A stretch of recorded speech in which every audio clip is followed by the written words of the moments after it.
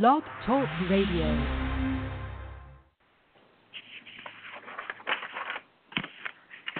Good afternoon, tennis fans. Welcome to the Yellow Ball Network, where you'll find your tennis news. This is your host, Coach Danise, exploring tennis blessings and its effects on life's journey. Tennis is a wonderful sport which could be the vehicle that takes you through life's journey. And our mentors, well, they might provide the roadmap for your journey. On most Thursdays, I am blessed to be talking with mentors who have paved the pathway for many tennis players and coaches. Who are these mentors, you ask? Well, most of them, like today's guest, are authors. Like others are like Alan Fox, Coach Chuck Reese, Dr. John Murray, Dr. Bryce Young, energy coach Linda LeClaire, Coach Ashley Hobson, Coach Scott Williams, Ed Krass has been on, Scott Enge, many college coaches, high school coaches. We've even been blessed to have people from the USTA, the USPTA, and, of course, from the PTR. So I think you'll find your information on the Yellow Ball Network, and hopefully we'll keep that going. Of course, the nice thing about Blog Talk Radio and the Yellow Ball Network is that you can listen at any time you choose to the broadcast. If you're not listening now, then you can tune in anytime you want and tell your friends about it. And, of course, I will be posting later on some of the coaching organizations that we're associated with, so you can go in at any time you want and listen. I would like to also thank the Yellow Ball CEO, J.P. Weber, for hosting our network. And if you're not following We Coach Tennis on Facebook, you're missing out on some useful information. Because I do believe Dr. King when he said, our life's to begin to end the day we become silent about things that matter, each Thursday I will add my personal views on North American tennis. And naturally you will hear my biased views that the tennis journey should be going through our high schools and colleges. Who knows, together we may wake up that sleeping giant called high school tennis. We've got to keep working on it. Besides our weekly conversation, the Almighty willing, you will be able to continue reading my articles in Florida Tennis Magazine. In this issue, we're talking about, well, I'm talking about, there's a lot of other people that write regularly for Florida Tennis Magazine, and we all talk about something different, but as you know, my preference is to high school and college tennis, and this issue in Florida Tennis, I'll be talking about the lack of American players playing college tennis. And of course, if you disagree with anything that I say, please email me at Coach Danise, that's DANISE .FHSTCA @ATT.net. Denise.FHSTCA @ATT.net. Who knows, you may read your views in Florida tennis or hear them on one of our Coach Danise Sharing Tennis broadcasts. It would not be the first time that I've had somebody on that's disagreed with my views. Took me a while to understand that everybody doesn't agree with me, but I think that's what makes the world go round. I think it's also what our tennis organizations need, just like I think our country needs right now is people to listen to each other rather than listening to procrastinators telling us what people meant by what they said. Let's listen to each other Give the person a chance to express their views. If you disagree with them, by all means, you should sit there and let them know that you have a different view, but do it in a respectful manner. Do not attack the individual, but attack the subject matter, and that's what we need to do. I think we need more of that. Remember, if someone has taken the last issue of Florida Tennis from your pro shop, you can always see the last issue of the magazine by going to www.floridatennis.com. And, of course, in between issues, you can find Jim Mart's and my articles and some other articles on the Facebook site, which is FL Tennis. That's FL Tennis. There's a lot of things that happen in between the issues, and we try to get those important information out to you on the Facebook site, and we hope that you look at that, and of course, if you have something to share, let us know. We have shared other people information, especially if it's in Florida.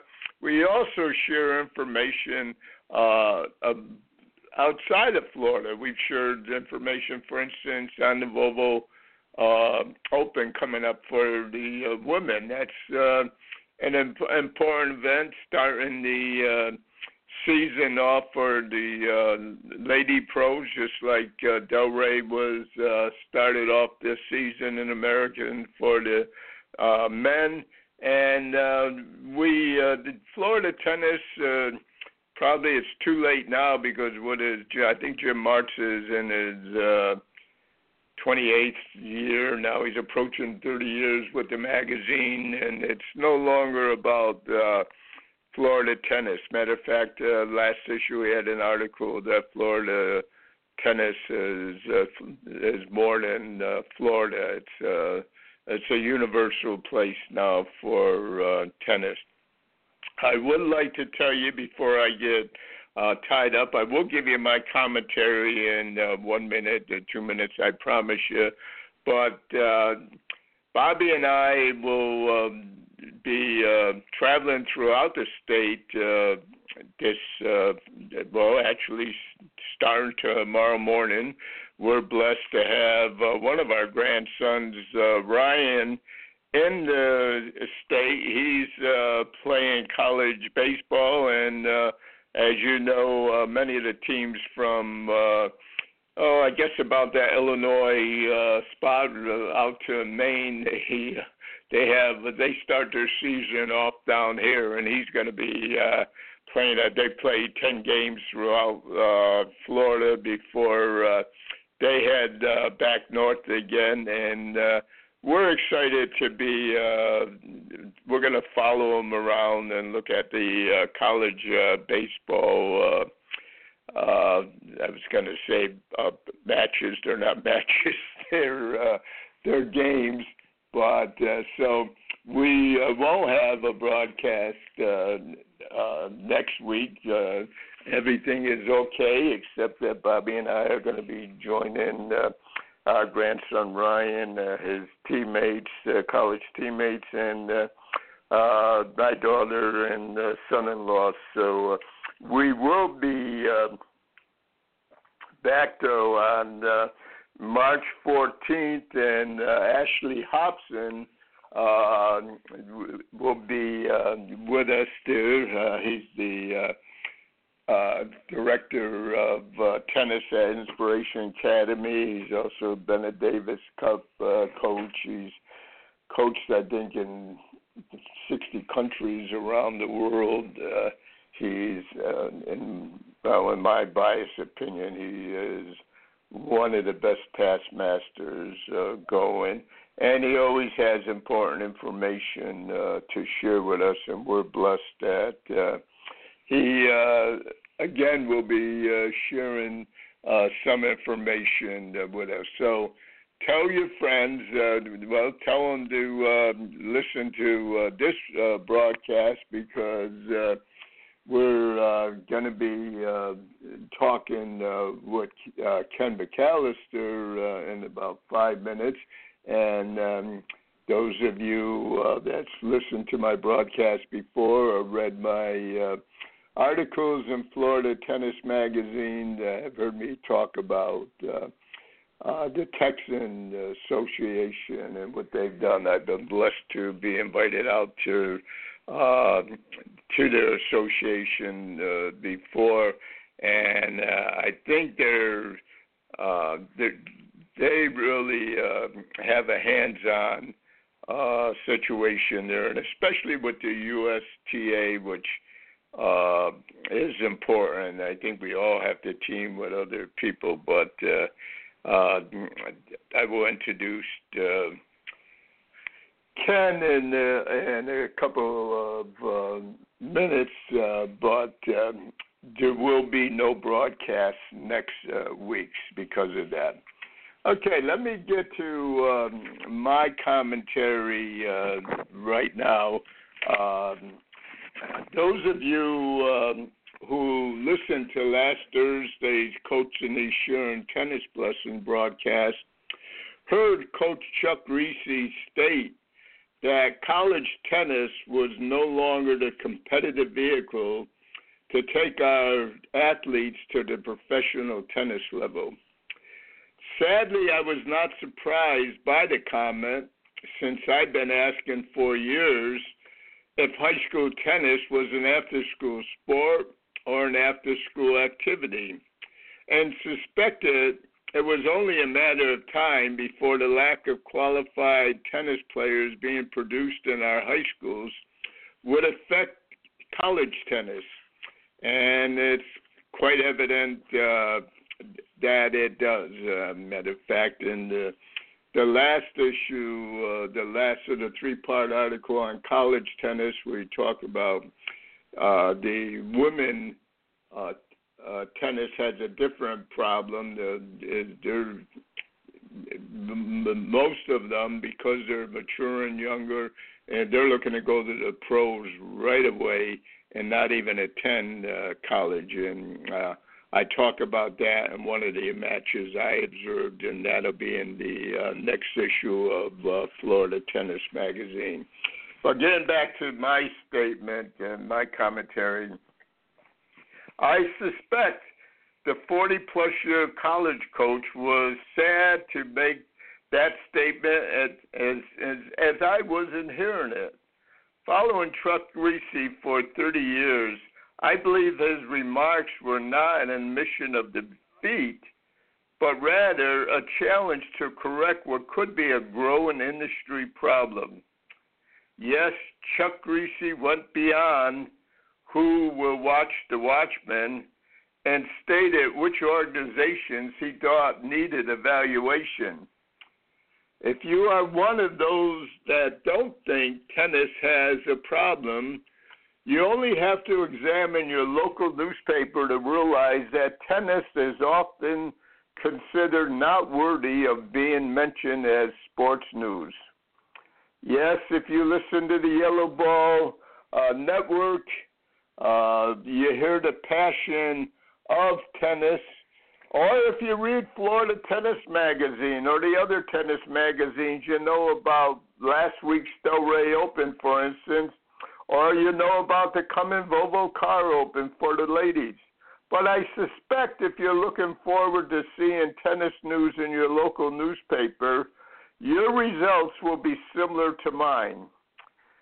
With the start of the Florida high school tennis season, I looked in our Treasure Coast newspaper last week for scores, but found none.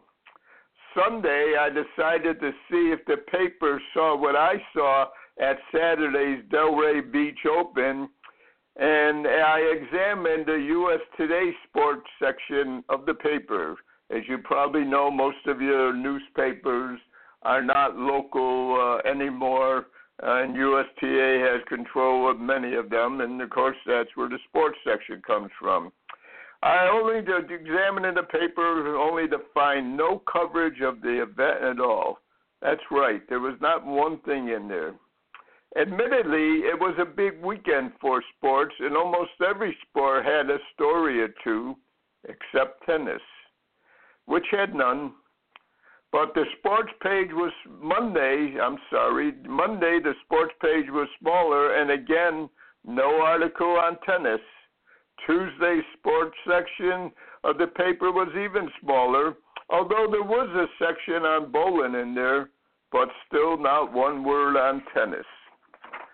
Some of us believe that the shift of the USTA to support high school tennis recreational needs rather than competitive needs assisted in the decline of high school tennis, and it being an after-school activity rather than an after-school sport.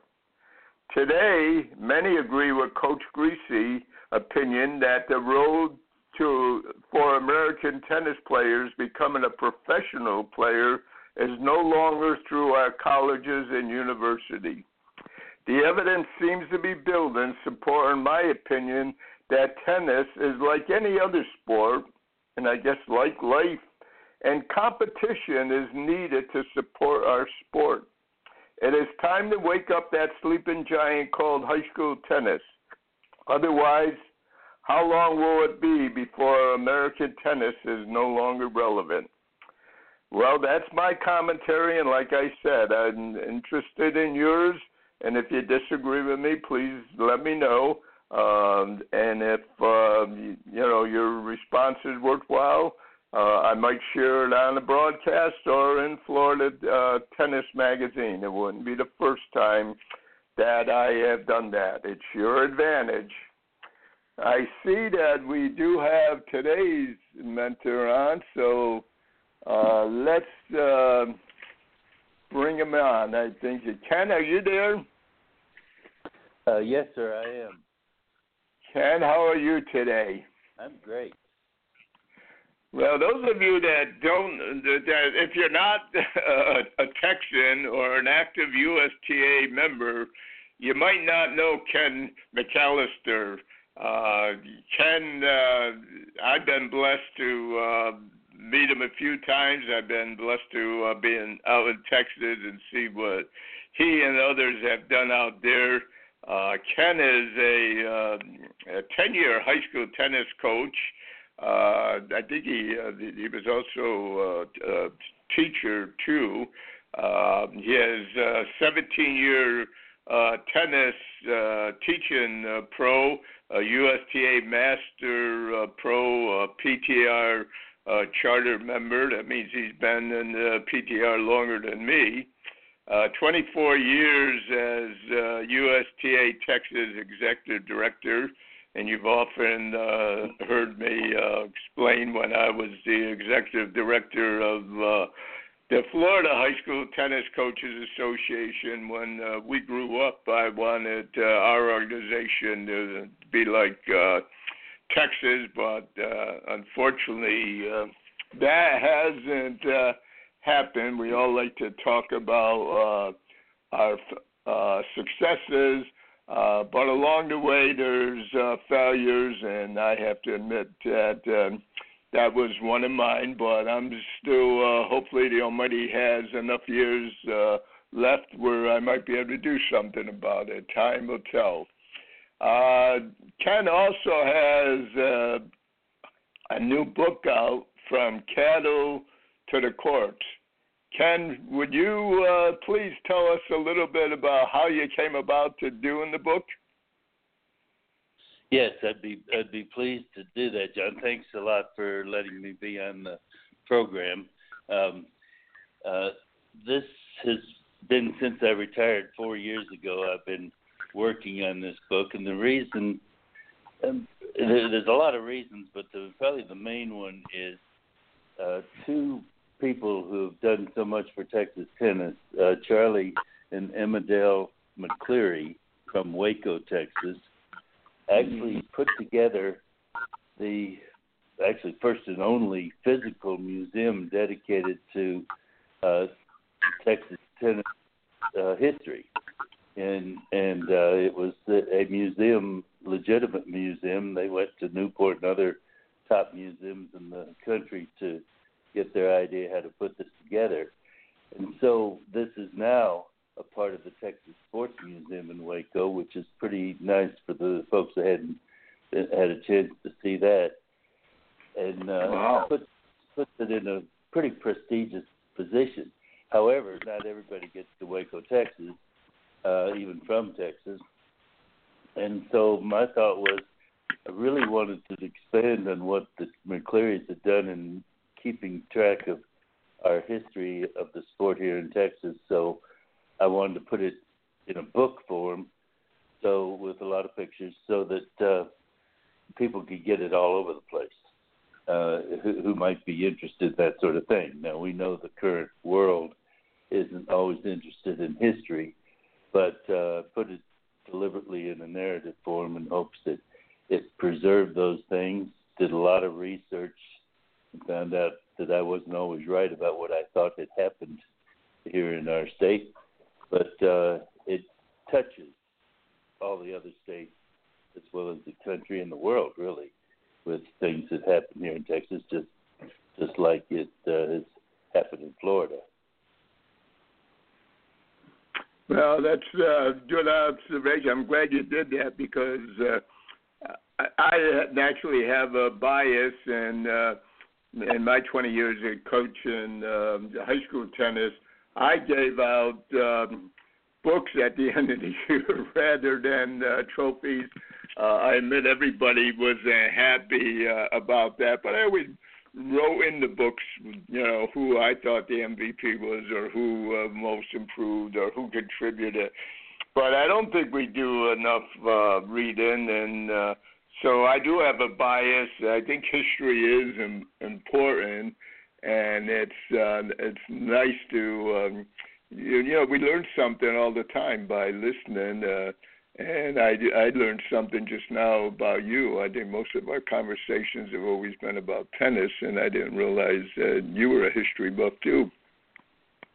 Right. It is good. And it's good. Interesting you just said that, because I did my first book signing at the Texas Tennis Annual Meeting last weekend, and at least two coaches, and I think some others as well, bought extra books for their kids, either as awards or just generally to hand out to all their kids, because they including the Baylor University men's coach, have believed strongly that an understanding of what came before you makes you appreciate what you're doing on the court at the time, regardless of how young you are. Yeah, I don't think there's no question about that. That's there's more to, as you know, we talk to the choir, but there's more to coaching any sport, tennis, learning how to hit a forehand and backhand and serve, or my first life in coaching was with basketball, and more to shooting and fast breaks to the game, and we all stand on somebody else's shoulder, and I think once we know, the game, once we know, and it's easier, I think, to learn the game when you're learning about what people did before. So I'm sure the people in Texas are going to be more appreciative of what you've done later on, but it's great to hear people saying that they're looking to give it to their kids, because the rewards of coaching sometimes come, years and years after you're through, when you're getting somebody telling you how a book helped that you gave them, helped them, or how this helped them, or, there's I just had lunch at the holidays with a player that's in finance and now, that I coached 20 years ago, and had a hard time understanding he's the number one person in the class, and why he couldn't be the number one tennis player. And I talked about how he moved up in his position in a financial firm on the tennis court, playing with people. So he never, he went to an Ivy League school, never became a college tennis player, but he's still playing tennis. So the rewards come later on sometime. Yeah, and what you hit on just then is sometimes tennis leads us to other things because it's such a great sport. I was listening to what you were saying before I got on, and a lot of that is with the tennis situation. It's a little discouraging. It's not growing as well as we think it should. However, the soul of this game is still there. It's there and as strong as it's ever been for people, and it's hard to even get in a conversation with somebody, even if you don't know them, that they don't have some kind of connection with tennis, be it someone in the family plays, or they used to play, or they watch it all the time. It's still got a good, strong reach, in my opinion. Maybe I'm just the eternal optimist here, but it just amazes most of us who love this sport and know its value for developing an individual, that everybody in the world is not crazy about it like we are. No, it's hard to see that, but I think I think sometimes we forget that we're facing the same problems that other sports are. I'm not. My own bias, I'm not thrilled about trying to shorten the game. I think there's a lot to learn about competition. I don't think it's a dirty word. I think it's important for us to grow. It's part of our learning experience. But when you look at it, baseball is going through it, and football is going through it. So it's not like we're alone. And but sometimes I think we're shouting at each other too often rather than listening. And admittedly, I've said it before, and I don't think one of the strengths of our and it's hard, but the strength of our organization in this country, the USTA, is not listening. When you go to the meeting and they tell you what we're doing and how we're going to do it is all well and good, but when they give you 5 minutes for your questions and answers, that drives me crazy. That's my own bias. Yeah, no, I get that. Having been on both ends of that. Yeah. I think back to my father sometime, being of Italian descent. My mother, who I should have listened to more often, it's funny because when I was young and in the East Coast, I think we were, once you reach in my age, you go back when you're looking at the country growing and everything, and the West was fascinating to us. And when my mother would drop me off at the library, she would sit there and tell me, work on my grammar, check my spelling was terrible, and make sure I was in there. And truthfully, I'd go to the library and I'd go to the Western section, and I would read all the cowboy books and everything. So I should have listened to her. But my mother, as much as she loved grammar and everything, but she was of Italian descent, and when she had something to say, she would sit there and let her voice know and interrupt.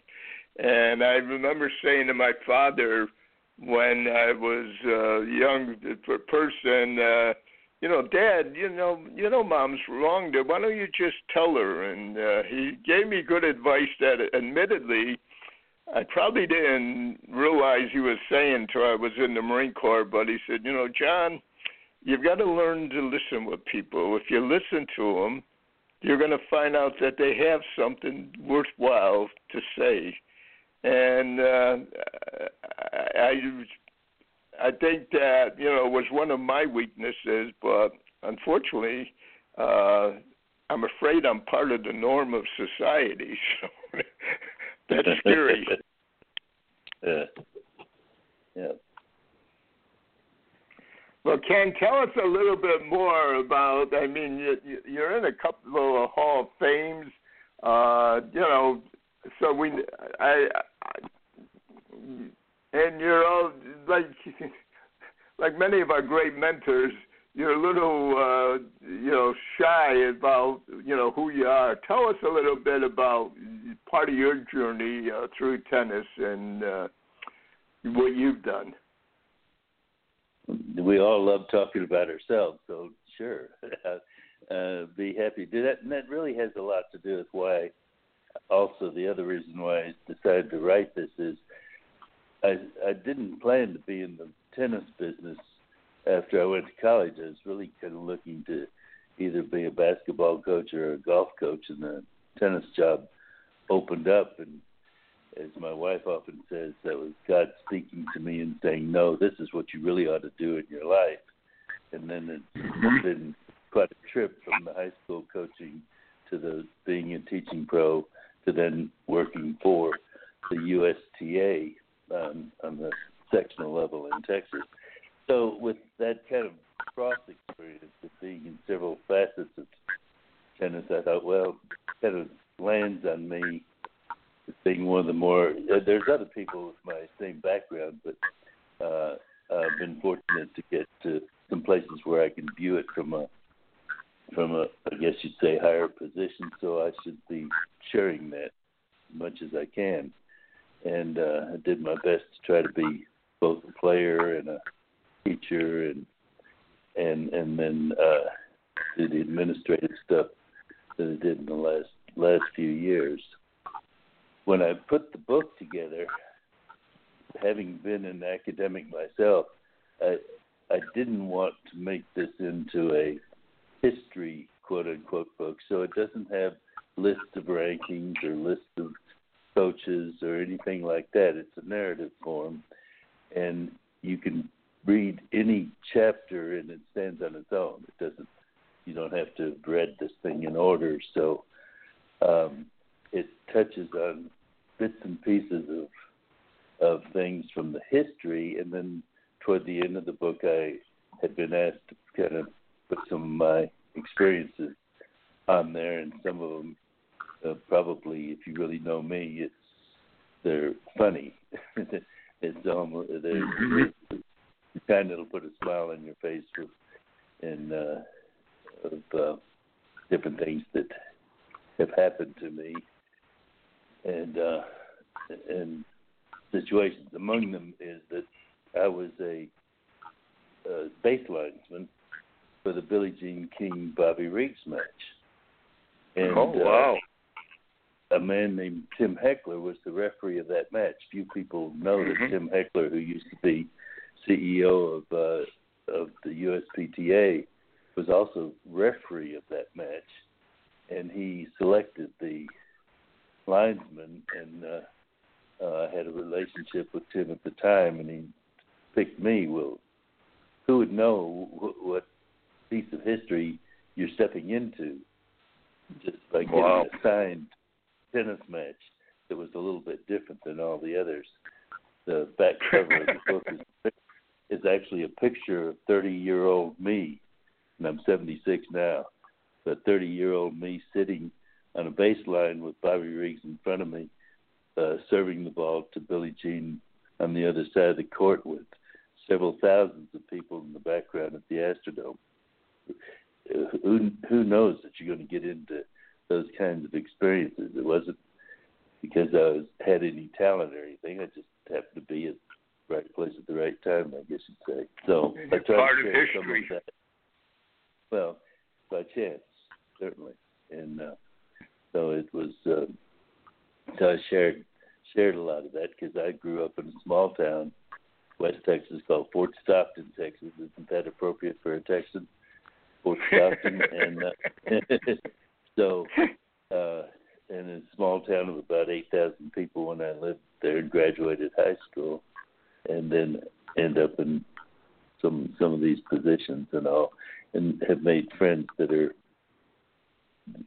just the greatest people, are tennis people, in my never to be humble opinion. Well, I have to agree with you, and I have to read the book. You're probably the first person I've had on the broadcast that I didn't read the book before. Usually they send me a book and everything, but it isn't always bad to be biased, but knowing you and knowing about you, I just knew the book was going to be good, but I'm really looking forward to reading it because, wow, you're part of history. I mean, I knew you were part of history going through what your accomplishments were. Personally, I didn't realize that you were part of that match, and I remember watching, and people knew then. I mean, I remember watching that on TV and saying, boy, this is going to be, you just knew that event was going to be a history-making event. When it was over, I mean, I didn't think of it before, but watching it, you said, wow. Yeah. I have to admit, though, I didn't recognize you, though. You have to admit what? I did not recognize you sitting there. I was too engrossed in the match. Nobody knew me then. So I was a high school coach. I was a high school coach at the time, but I happened to also be president of the Houston Tennis Umpires, and we were already working the Virginia Slims and the World Championship tennis tournaments that were in Houston at the time, because pretty much Houston was kind of the center of national and a little bit of world activity. And that famous picture of all the ladies starting the World Women's Tennis Association with holding $1 bills, given by Gladys Hellman, that was in Houston, very close. In fact, before that match between Billie Jean and Bobbie, and so it was another case of being in the right place at the right time, because it wasn't planned by me.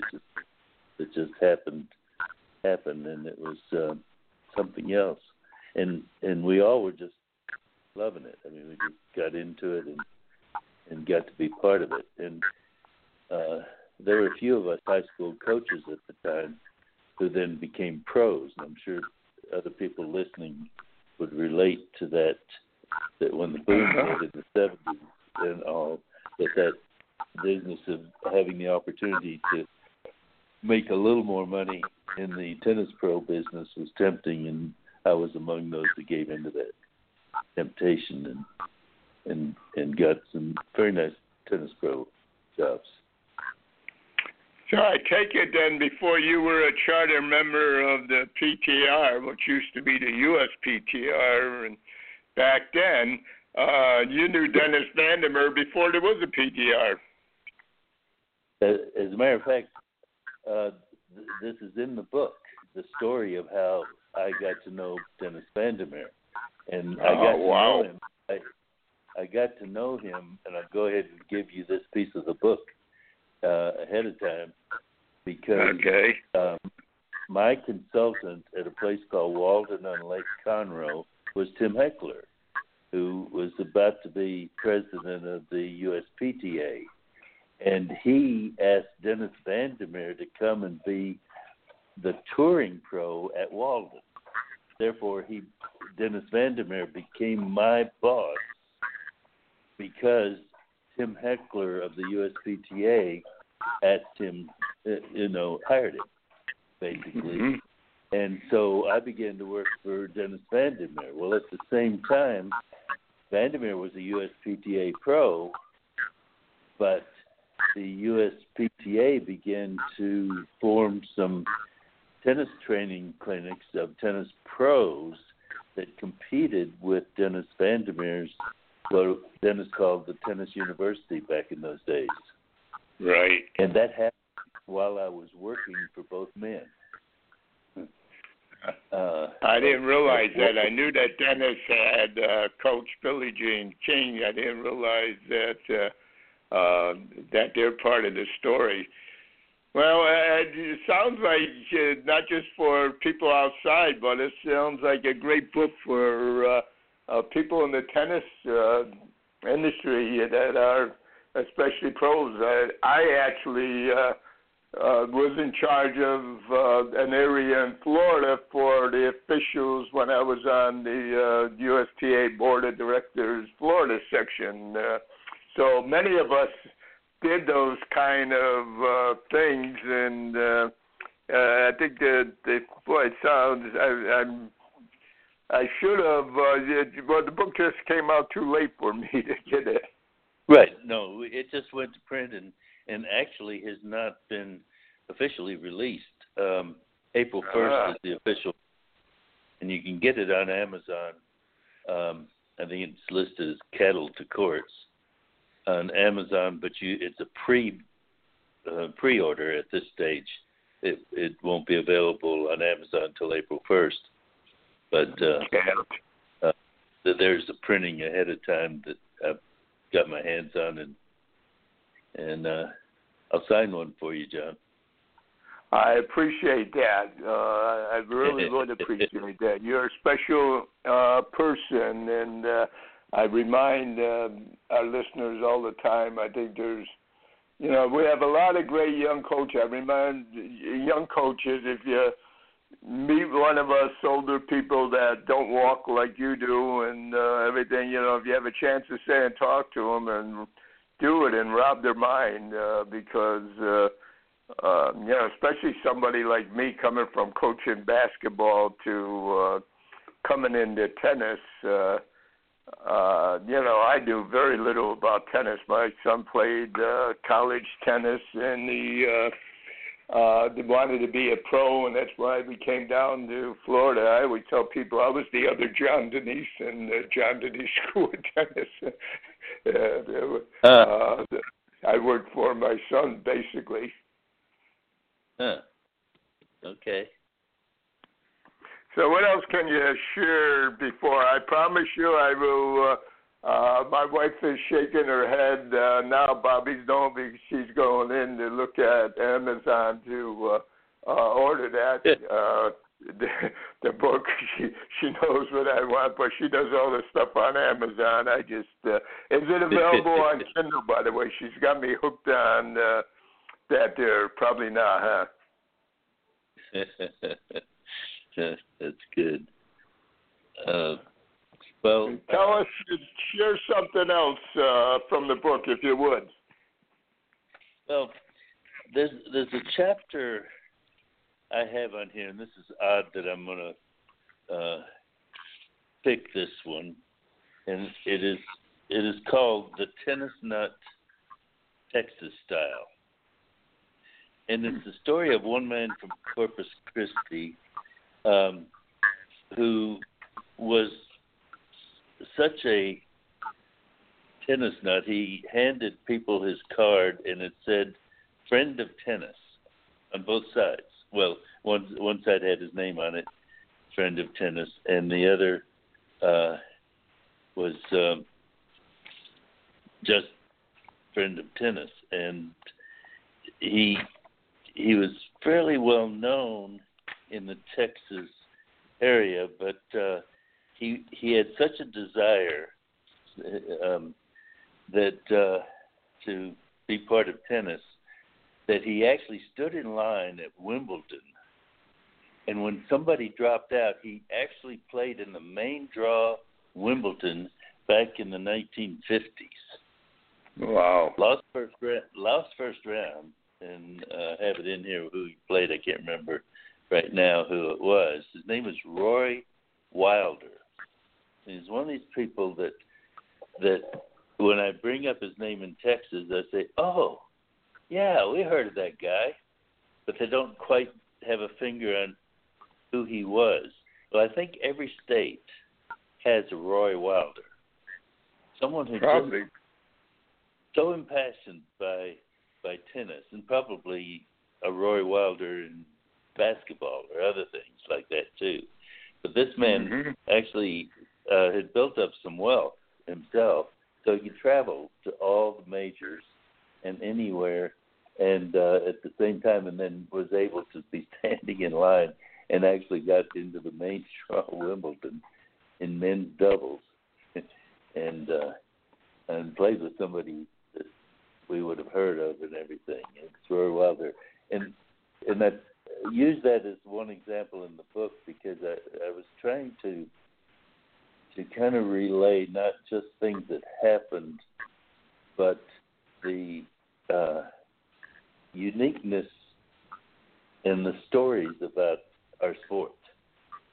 And those poor husbands and wives of tennis nuts kind of get it when their husband or wife comes home from a tennis event and they can remember every little thing about every shot they hit during the tournament and who they played and when was the last time they played that person, but they can't remember to take out the trash later that night.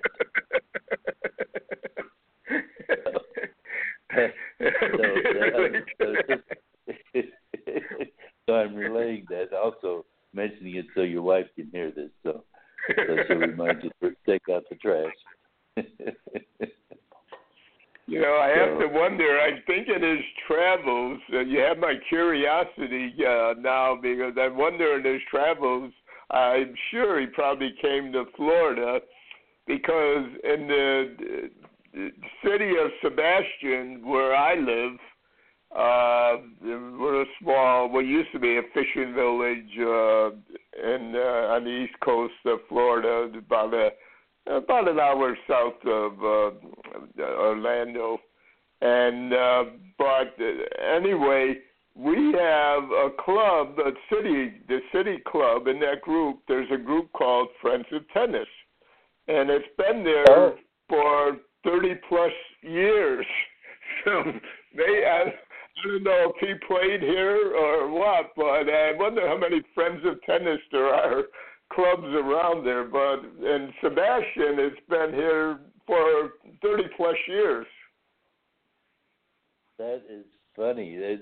He played all over, and I forgot to mention one thing. Texas, in their personalized license plate, used to only have 6 digits that you could use, and of course the word tennis has 6 letters, and Roy Wilder had the one and only Texas license plate that said tennis on it for most of his life until he passed away. So just that gives you the sense. Anyway, I appreciate that you allowed me to be able to talk about this and all, John. So thank you very much for giving me this time. Well, thank you for taking the time. I think that's what makes you and our other mentors so valuable, is that you find the time. It's a busy world out there, but I always tell people you can find the time, and if you sit there and you happen to meet one of the people that's been doing it for a long time, talk to them. You might just something you're good to no doubt come out of it. And there's only one thing I'm disappointed, though, and Ken, I have to tell you, I do see you in the USTA. I've seen you've been here to Florida a few times. We're a boring little village. I know, but we're only about an hour south of Lake Nonona, and we'd love to have you as a guest, Bobbie and I, you and your wife, when you're down here. So next time you're in Florida, put it on your agenda to, we're a tennis home. People have in and out all the time. Many PTR members, USTA members, they're going through. We'd like to see you. So I thank you for being on the broadcast, and Godspeed with you and the book. I'm sure is going to be a fantastic book. Thank you. I appreciate it. Thank you, Ken. Thanks, John.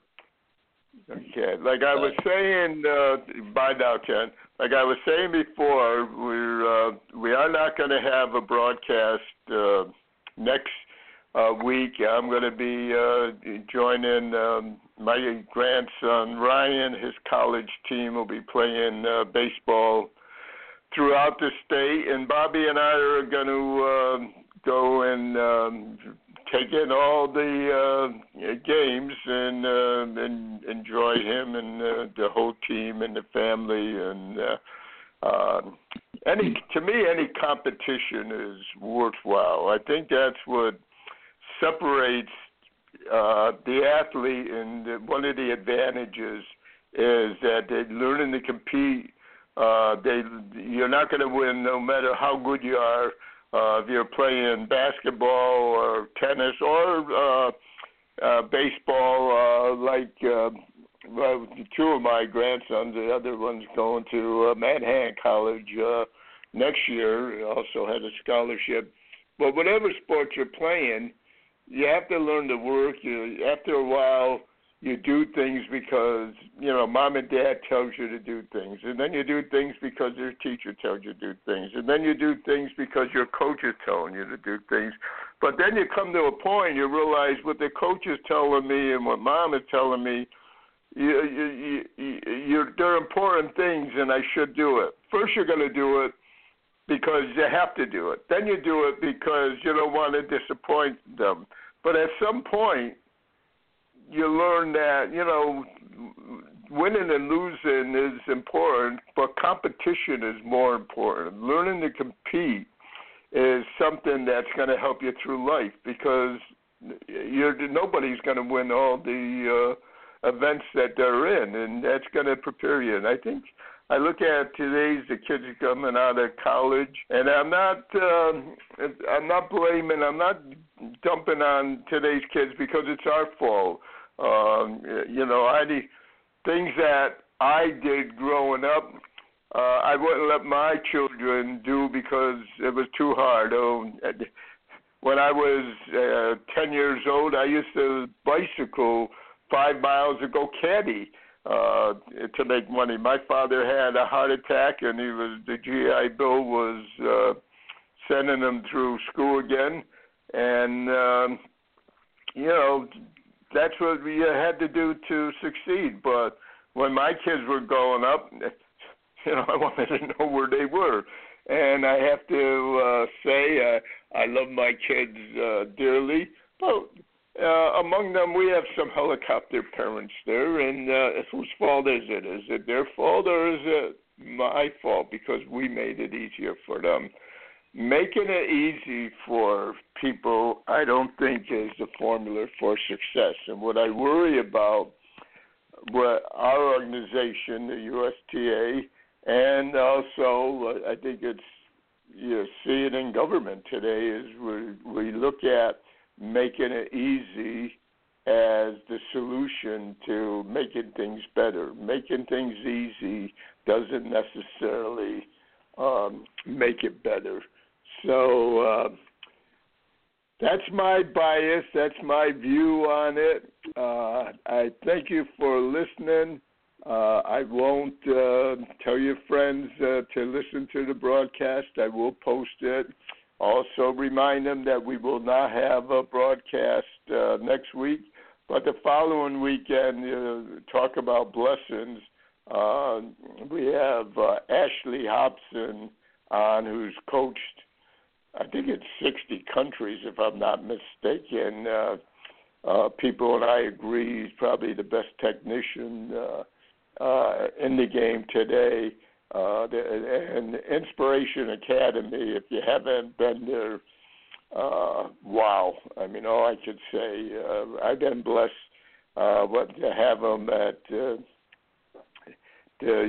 USTA campus for high school, Florida section training, and the two young men that he brought up with him, their future's still ahead of them if they're going to be tennis pros or not.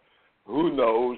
But I know that their outlook, I mean, it's just such a rewarding experience when you go into the Inspiration Academy. It just, you're in a special place. And when you hear Ashley Hobson talk or you watch him, he's just a special individual. So he will be, when we return, He will be the first mentor that we will have on the broadcast. That'll be, the 14th of March, right? There won't be any next week on the 7th.